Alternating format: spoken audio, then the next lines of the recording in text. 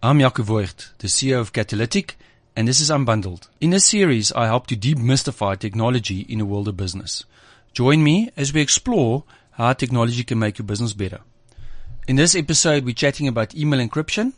We're chatting about why you'd want to encrypt your email, how the encryption works, and how to get peace of mind that your emails are safe. By the end of this episode, you'll have a clear idea of how you can implement email encryption in your business. I'm joined by Amit, you must help me, Parbucharan from Beachhead Solutions. Amit, welcome. Hi, Jaco, and hi to all your audience and listeners out there. Thanks for having me on your platform. And as you can tell, by default, my surname is encrypted there. It's hard enough to say, right? So we always start with the show, but just telling us a little bit about yourself. Sure. I'm currently the general manager for a US-based company called Beachhead Solutions Incorporated. And I currently run the EMEA and Asia footprint of the business, working with our channel partners, obviously technology, and really advocating for the platform and trying to drive awareness and education to people on just how risky it is using your computer today and services that relate to that. And of course, pulling back to a key pillar, we're talking about email today, and there's a lot to talk about, I'm sure, but we'll streamline it for your audience. And just quickly, you've been with Beachhead for the last 4 years, but you're an industry veteran, if we can say it like that. Yeah, my history is really around data management, data backups, back in the days of trying to shunt data over really thin lines like modems, and pioneered around a lot of backups and things.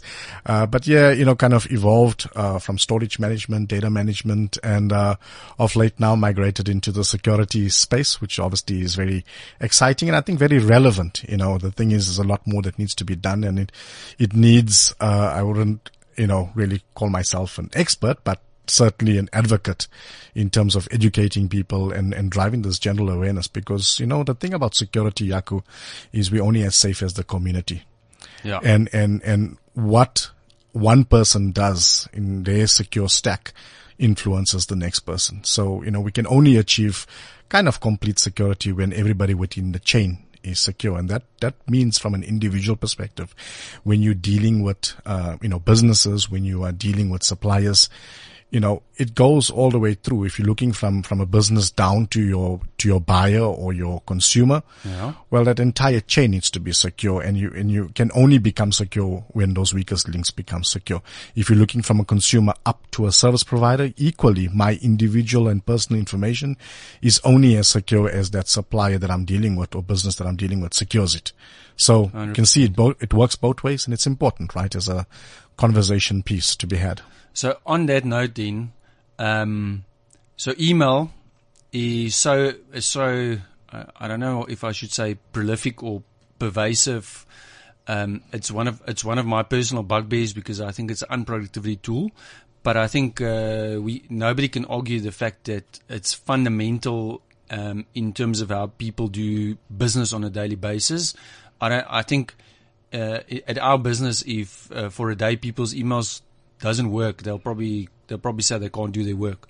So, tell me some of the security issues that businesses face on a daily basis when it comes to email. Look, I think they varied, and there are several, but you make a valid point. The email today, business almost survives on it. There's millions and millions of businesses of all sizes, including sole proprietors, right, that depend on it both as a communication mechanism, but very much as a business tool as well. And also some data storage, because all of my mails, I just keep it in my mailbox because that's where I go and look for it. Absolutely. And, some of the bigger players there, like the Googles of the world or Gmails of the world, have really spoilt us, because part of their business model was exactly that, right? Teaching us to hoard everything. And if you want it, just search and find it. But, the reality is it's actually a bad practice to just hoard everything, because you're keeping things forever. And they like that because they can obviously, house that information and use it in different shapes and forms to advertise and those kind of things. But I think just in general, from an email communication perspective, and I say communication because email is twofold. The one part of email is the communication side of things, and the other part of email is, of course, the storage and the data side of things. But, if you look at email holistically and from a business perspective, well, there are various kind of risks that exist today for any business of any size, right? Business email compromise is one of those concepts. This is, for example, where either the mail system or an individual mailbox is somehow attacked and compromised, and the attacker or the bad person takes over that, and then they use that mail or mailbox to do nasty things, whether that's to send out other emails or whether that's to hold a business ransom. So business email compromise is kind of one concept. So on that note, can I just to clarify, is that where somebody, for example, manages to crack my password and they can log into my mailbox now? Is that? Yeah. That's one way of doing it, of course. The technical ways on how one accomplishes those things are, again, several and varied, but exactly to that point. And from that perspective, there'll be starts, sending or forwarding on your audience or your contacts emails that look like it comes from you. And of course, they have ill intentions when they do that. And a common risk, and I think something that's so prevalent today, and of course your audience probably hear of it or know of it, and that's phishing, and certainly not the one with the F, but phishing is a form of attack, and this is really I think one of the biggest risks right now, and we're seeing it. In fact, just last week I was dealing with 3 individuals that got phished, and their business got held to ransom. Or so they thought, and it really wasn't the case. And the thing about phishing is that it makes you believe. I like to kind of draw an analogy to phishing and how that works. And the analogy is very much similar to magic, right? Okay. Or an illusionist. And if you think of, if you ever were a kid going to a magic show, or these days a bit more advanced, seeing or watching an illusion play out, whether it's on AGT or BGT or something, you get fascinated. But all of these things work in the same way, right? Illusionists trick the eyes and the mind typically, and they accomplish that with a fair amount of speed and accuracy. And phishing is no different. An attacker would be sending somebody something, and they are dependent on you either being busy, and they know when to time you. It's the busy time of the day or it's the wrong time of the month. Yeah. And you kind of just don't pay attention and you ignore. And that's why I say what's important is the stop rule, where you just pause for a moment before you click on something or respond to something. It's so important. But it's exactly that. And remember, and that to me, sorry to interject here, but that to me is part of the reason why I'm not that fond of email, because the sheer volume thereof, we can just get hundreds and hundreds of emails in a day. And then, I saw one this morning myself where, we've got a distribution list email and it says, Jaco, your mailbox is full, click here to fix or something like that. Yeah. Now, luckily I know it's not my valid, but it's like you say, it's that sheer volume, and then they just catch you off guard, and you click on something and you go like, they are smart. The attackers are smart. They know what they're doing. Remember, for them, it's a business. Like Yes. we're talking about, your audience being business owners. Equally, this is a business for the bad actors or the hackers, right? And essentially, from that perspective, they're reliant on your attention span, and they're reliant on speed. okay. And they just, they're doing, they've got basically software robots, or what they call bots, just gurging these things out in the millions out there. Until they find They just need 1% of that to respond, and they're already in the millions, right? Okay. And a lot of it, the impact is huge. A lot of it is what we call ransomware, where they can hold your content, or they can hold your entire business totally ransom until you pay some money. And there's also other forms these days, right, where there's redirects, where somebody's earning money for clicks. So essentially, getting you to a website so that you can click on something, and then they earn the revenue behind that. Okay. We're in Father's Day month. We're in Youth month. We're coming up to tax seasons. Watch your emails. Those things are prevalent. Just last week alone, I received several Father's Day things that looks like it come from our well-known brands in South Africa. Mm-hmm. Telltale signs. Well, they call it a barbecue, since when in South Africa we call it a barbecue. We Yes. call it the genuine braai, right? Yeah. And they're inviting you to win this thing and click on that stuff. I was with one of the airline guys the other day, and they had these phishing things. They had to put out a public notice. But phishing is a massive challenge. And, you know, as we unpack this conversation, we talk about the human layer or the human firewall. Forget technology, Jaco, and forget, you know, other forms of security layers that we can apply. Yeah. The crucial element here is you and I, and how we respond and how we react. And that's what we call the human firewall. Correct. Because until your audience members are aware and they stop and they pause and they don't act, remember, it stops with them. You get these so-called spammers that receive a WhatsApp and then, gosh, they just send it on to, you know, all their Yes. family Yeah. groups and everybody, and they rely on that, right? They rely on that perpetuation of people just forwarding this thing on. And you know. and that is one of the key threads that we always have on the show, is specifically in the small to medium enterprise space. There's sometimes a perception that they say, you know, my business is so small, who's going to try and hack me? But that's exactly now what you're saying. You know, literally everybody is a target. Absolutely. And you know, when we talk about targets, let's talk about real money and what's going on right now on the ground here in South Africa. And one of the key pillars of fraud going on right now is, I guess, for want of a better word, there's various terms that one could use, but just to simplify it, it's generally known as invoice fraud. And that's when you effectively are emailing me and I'm expecting that email because it's a time of the month or something. Yes. And you essentially send me an invoice, and essentially that's infiltrated on the internet, because email in its native form is not a secure form of communication. You're getting to know Right. what I wanted to chat about. And that's where they infiltrate it, and essentially at that point, will either change the invoice, particularly the banking details.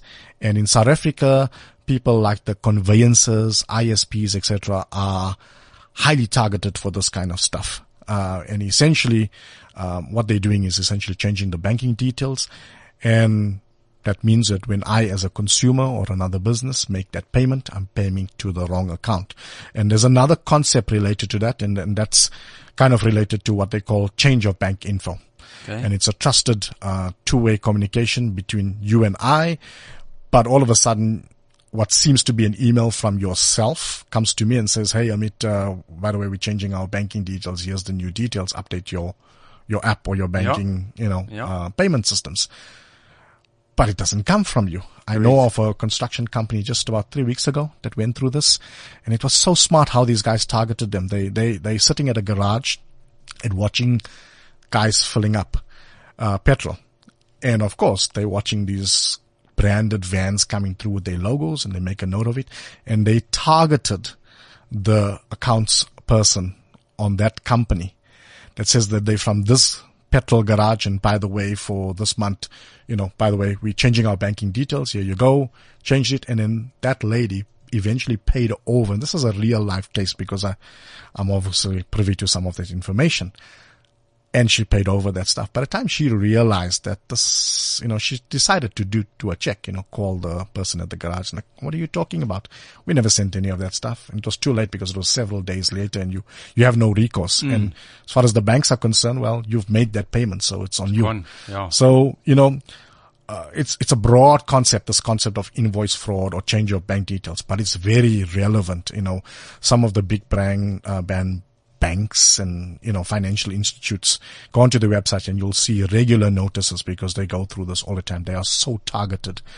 And then there's also so-called redirects, right? And what they do is they basically will be sending you stuff, like you had that example where, you had an expired password or you've had an expired running out of storage or something, and they redirect you to a site that looks almost exactly, popular is things like, for business guys, popular things like LinkedIn, log in or update your password or something. And they send it to a site that looks exactly like those professional sites, but it's not. And the concept behind that is what we call credential harvesting. And that's where the bad guys are looking for your usernames and passwords. And once they've got that, they can extend and they can do more damage with that. So it's a broad topic, broad concept, but hopefully some of these points resonate with your audience. And, as they close their eyes and really think about this conversation, think about the scenarios where that might have happened to them personally or somebody they know. And now we get on to the next point, which is, unpacking this now and how one can kind of protect one's self or business ultimately. So before we go into that, there's a very important concept or question I want to ask you. Because I think, as we're sitting here chatting, if I'm sitting listening to you and I'm saying, okay, but my mailbox, I change my password regularly. I know that I'm not worried about getting hacked there, and I'm semi-awake, so phishing is not a problem. Right. Is it possible that if I send an email from my mailbox to you, that somewhere over the internet that email can be, call it, intercepted, and the information that's in that email become visible to a third party that is unbeknownst to me?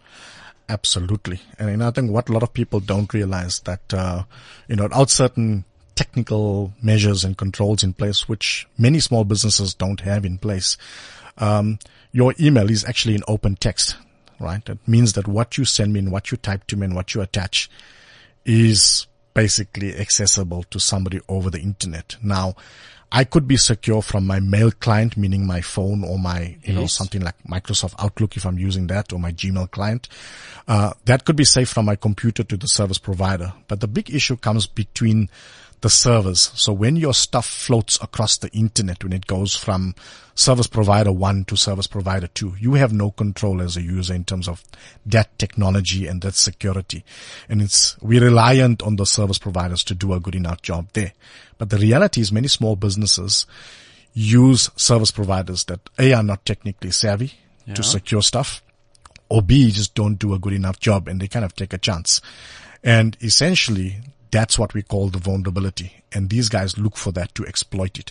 And what you just described, that so-called infiltration, is in technical terms what they call a man in the middle of an attack.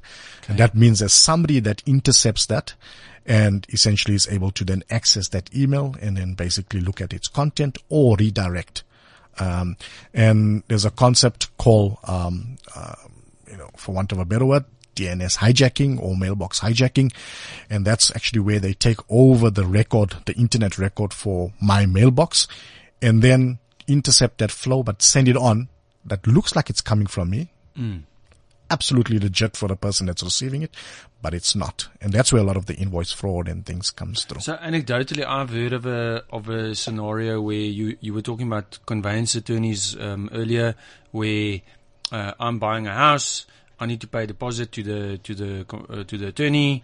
They send me the invoice via mail. So for a period of time, we transacted, or we exchanged emails, amongst each other.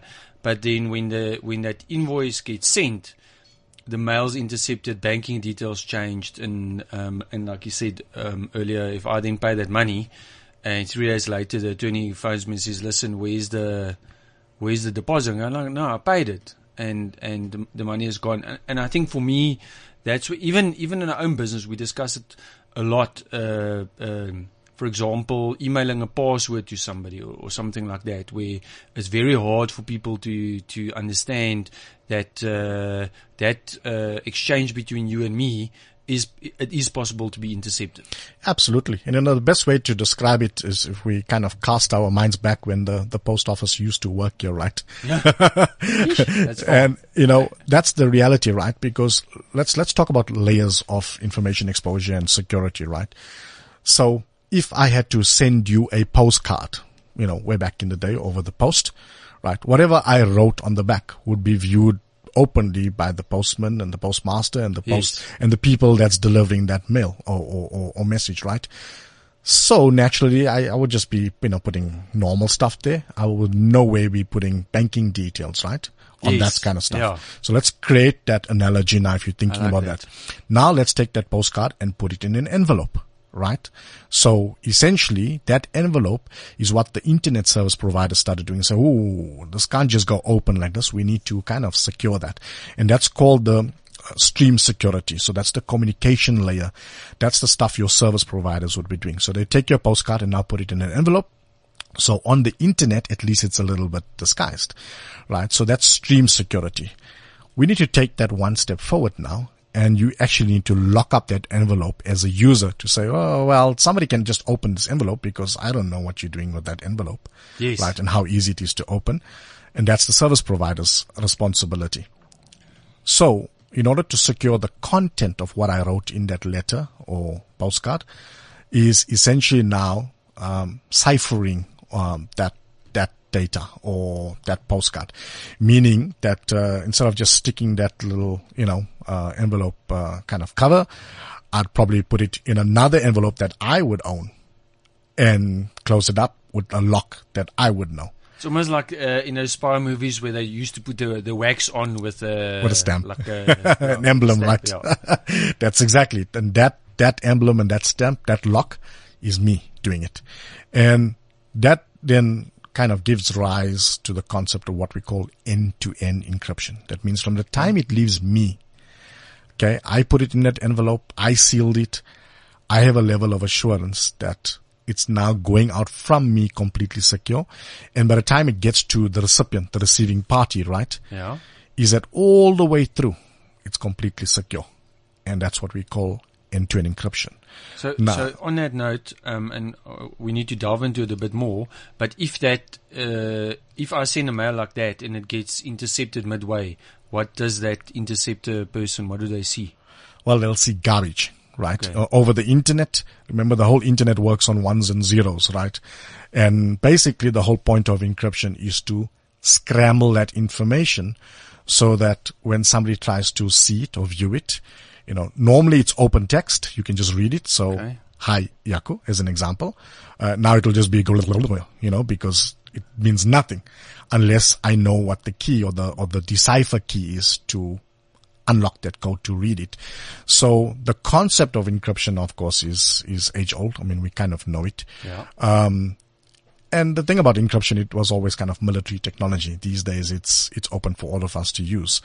And so the concept of encryption is important because it gives me a level of assurance that what I send isn't completely secure and locked by me. And only the person that I give that key to will be able to understand what that means or, can open that message, essentially.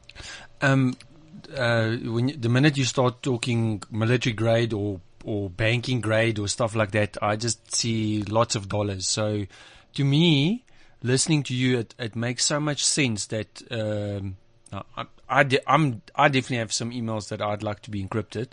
So why, if it almost seems so logical, why does every business not have encryption services? So there's a couple of responses to that. Of course, cost is one of those answers, right? But I think as technology providers, that's part of our goal is to make this kind of technology relevant and be so affordable that even a small business or even a sole proprietor, single person business can make use of this kind of approach or technology. And again, looking at the different forms of encryption out there, there's very expensive forms of encryption and there's affordable forms of encryption. But I think forget the technology here. Let's talk about the experience because encryption is only as powerful as that experience. And Yaku, we have kind of done quite a bit of market intelligence in South Africa when we were looking at, the tool that we bring out for everyday business use here. Okay. And that comes down to what we call the recipient experience. So when I send you something, if you all of a sudden struggle to open it and you're battling with it, or you have to now click on something or log into other portals, people are not going to embrace that, right? And so the recipient experience is very key. And we looked at all the different forms of encryption, and one that really does make sense is using something like what we call PDF encryption or portable document format encryption. Okay. Right? PDF is ubiquitous. Most people know it. It's well known out there. If I can cite an example, you're probably receiving some communication from your bank or medical aid or something in a encrypted PDF, which is password locked, and you might have to enter your ID number or something to unlock that. Yes. That is a concept of email encryption, but that is probably the one that gives the best recipient experience. There are other methods that you receive, not the mail itself, but you'll receive a mail that will point you with a link to another third-party site. Then you got to log in there. Then you got to create another username and password. Then you got to get in there. But essentially, you can see the complications already. Yes. Right. You want something that is really user-friendly and something that just is a no-brainer. And PDF, like I said right now, is so ubiquitous, meaning that there's so many people that use it. Even your average person out there with a smartphone or tablet or computer can open a PDF file. And that makes it very relevant. And all you got to do is then obviously lock it with that password, but strong. Yeah. And then it comes to the next question is about that password transmission. Yes. Okay. And you're reading my mind. leading you on there, right? So, I mean, with regards to that password transmission, it's all about now, how do you communicate that to that third party? And there's various ways, right? If we saying it's the actual password, then I need to give you that actual password. I can do it again via email, but maybe a separate email as opposed to it in the same email. Yes. But the preference is to do it something out of band. What that means is separate to that email infrastructure. Like a WhatsApp or SMS. A WhatsApp, an SMS, or, we even have customers that use their call center. So you actually call the call center and then you qualify your identity and then they basically give you the password to unlock your information. So there's various means. But of course, from a user-friendly perspective, I guess SMS is probably good enough to communicate that, and it's separate to the email. And again, there's multiple ways one could accomplish that. Is whether you transfer the actual password or whether you transfer a hint. Now, what do I mean there? So rather than saying your password is, let's call it 1234, now I tell you the password is our secret number. Okay. Now, if anybody looks at that, they don't know what our secret number is. Okay. So that's a password hint. So that's another way to make sure that this security is a lot more bolstered. Okay. And so we can, also do that with the app where we don't transmit an actual password, but a hint that only sender and recipient knows about. Then that also comes back to that human firewall story that you spoke about earlier. Absolutely. It's about trying to keep the prying eyes off this kind of stuff. Right? So basically our communication at one level is secure, but the content is then secured between you and I. So can we just quickly, from a process perspective, I've got my email client open. Right. I want to send you a secure mail. Right. I press a button that says I want this email to be encrypted. I attach whatever information I need to attach, and that gets sent to you. Mm-hmm. When you get it and you click on it, there's nothing that you can do with it. Or when you try and open it, it's going to then pop up a box that says please enter a password to unlock it. Yeah. As simple as that. As simple as that. So if your audience out there have experience with receiving an encrypted PDF from their bank or any big institution, our app is doing exactly the same thing, but at a fraction of the price. I mean, you in technology and you know the kind of systems behind that. It costs megabucks to achieve or accomplish that kind of stuff. Not for the everyday use of man in the street type of, scenario. So, we have taken a lot of that concept, but, really brought it down to a point where it can be practical and affordable for a small business. And we're talking about a few rands. I mean, literally costing a business owner probably less than 2 coffees a month to have that kind of application to do that kind of security. And, the thing about email encryption or sending personal and sensitive data encrypted is that you, A, sending it securely, but B, you get to earn trust. Because when I'm communicating something personal, sensitive of your information to you and I've encrypted it, it kind of gathers your trust to me as a supplier to you or a business that you're working with to say, these guys actually do care. But there's a third point to be made here, Jaco, and that is compliance. And many small businesses don't realize we do have a law in place called the POPI Act, or Protection of Personal Information Act, that stipulates as a business, if and when I ever hold or process personal information, i.e. contact information, ID numbers, account numbers, etc., under law, I'm obligated to safeguard and secure that. Now, if you take that to the next step, which is if I email that to you, as a sender, I'm considered what we call the responsible party. Yeah. And essentially, that means I'm liable And that guarantee can be as something as simple as one person in in your Cape Town branch sending customer information to a person in the same business in the Joburg branch, and that email can get intercepted. I mean, when I think about this, when as we're talking now, I mean, we've had scenarios in our business where colleagues mail each other a customer list for whatever reason. And that's at risk. It can be intercepted.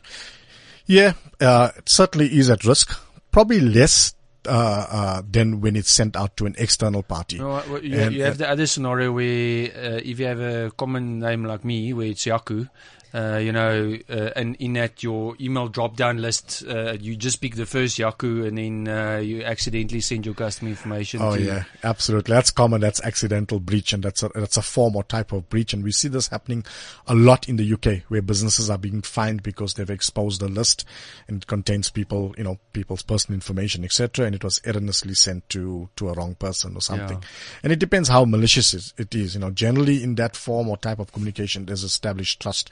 The real risk and the real issue is when it's to an external party and then it's infiltrated or some bad person then tries to do something with that to maliciously use that data or information, right? I want to ask you two more questions. We can go the whole day. I'm sure. So one of the things that we're very big on is once we promise something to a customer in terms of a solution, we always like to have some form of reporting information. So let's say me as a small business owner, I listen to this, I go, I need this email encryption. Is there some form of reporting that I can get that shows me how many of the mails that were sent was or how do I get peace of mind that the encryption is actually working? Very good question. And again, the whole point is about simplifying this. Okay. And imagine using a tool or a capability where you don't even need that kind of stuff. Okay. Because the minute it leaves your inbox, it actually validates that this is being encrypted, and you can check that in your sent items of your mail client, like Outlook, right? So from the point that it's leaving you, if you even open in your sent items, so garbage, you can see the PDF, and unless you know the password, you're not going to be able to open it. So that's a good form of validation. So from that perspective, no real reporting required. It's just an app that you'll install inside of your Microsoft Outlook client, and you can send out emails encrypted, easy peasy. With the SMS passwords transmitted free of charge and worldwide with our app. Yeah. Yes. Okay. Last question. So we always end the show by saying, okay, right, let's make it real. So if I'm now sitting, in my example in the show always is I'm running an accounting firm based in Centurion with a branch in Durban and Cape Town. We're about 35 people throughout the organization. I listen to this now. I'm in the accounting business. I'm not technical whatsoever. Where do I start? So definitely we have service providers to help with this, because although it's easy, understanding your use case and customizing the application based on the use case is important. So we would encourage the use of a service provider, which we have nationally in the country.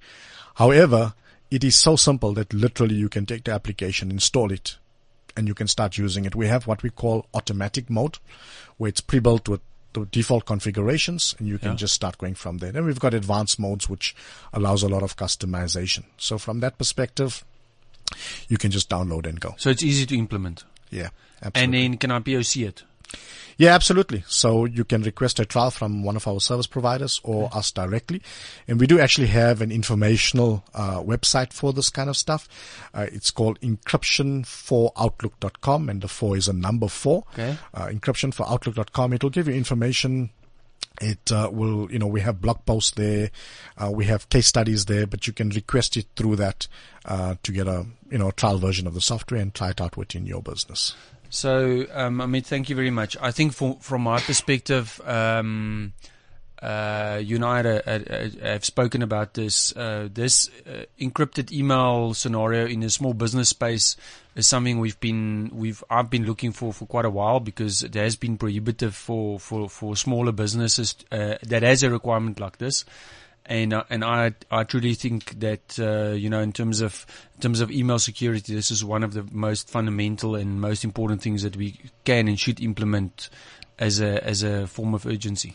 Absolutely. And like all things in security, it's a line of defense, right? It's all layers. Yes. If I can just leave your audience with 5 things, that they should do right now after listening to this podcast, basically go out and update your password.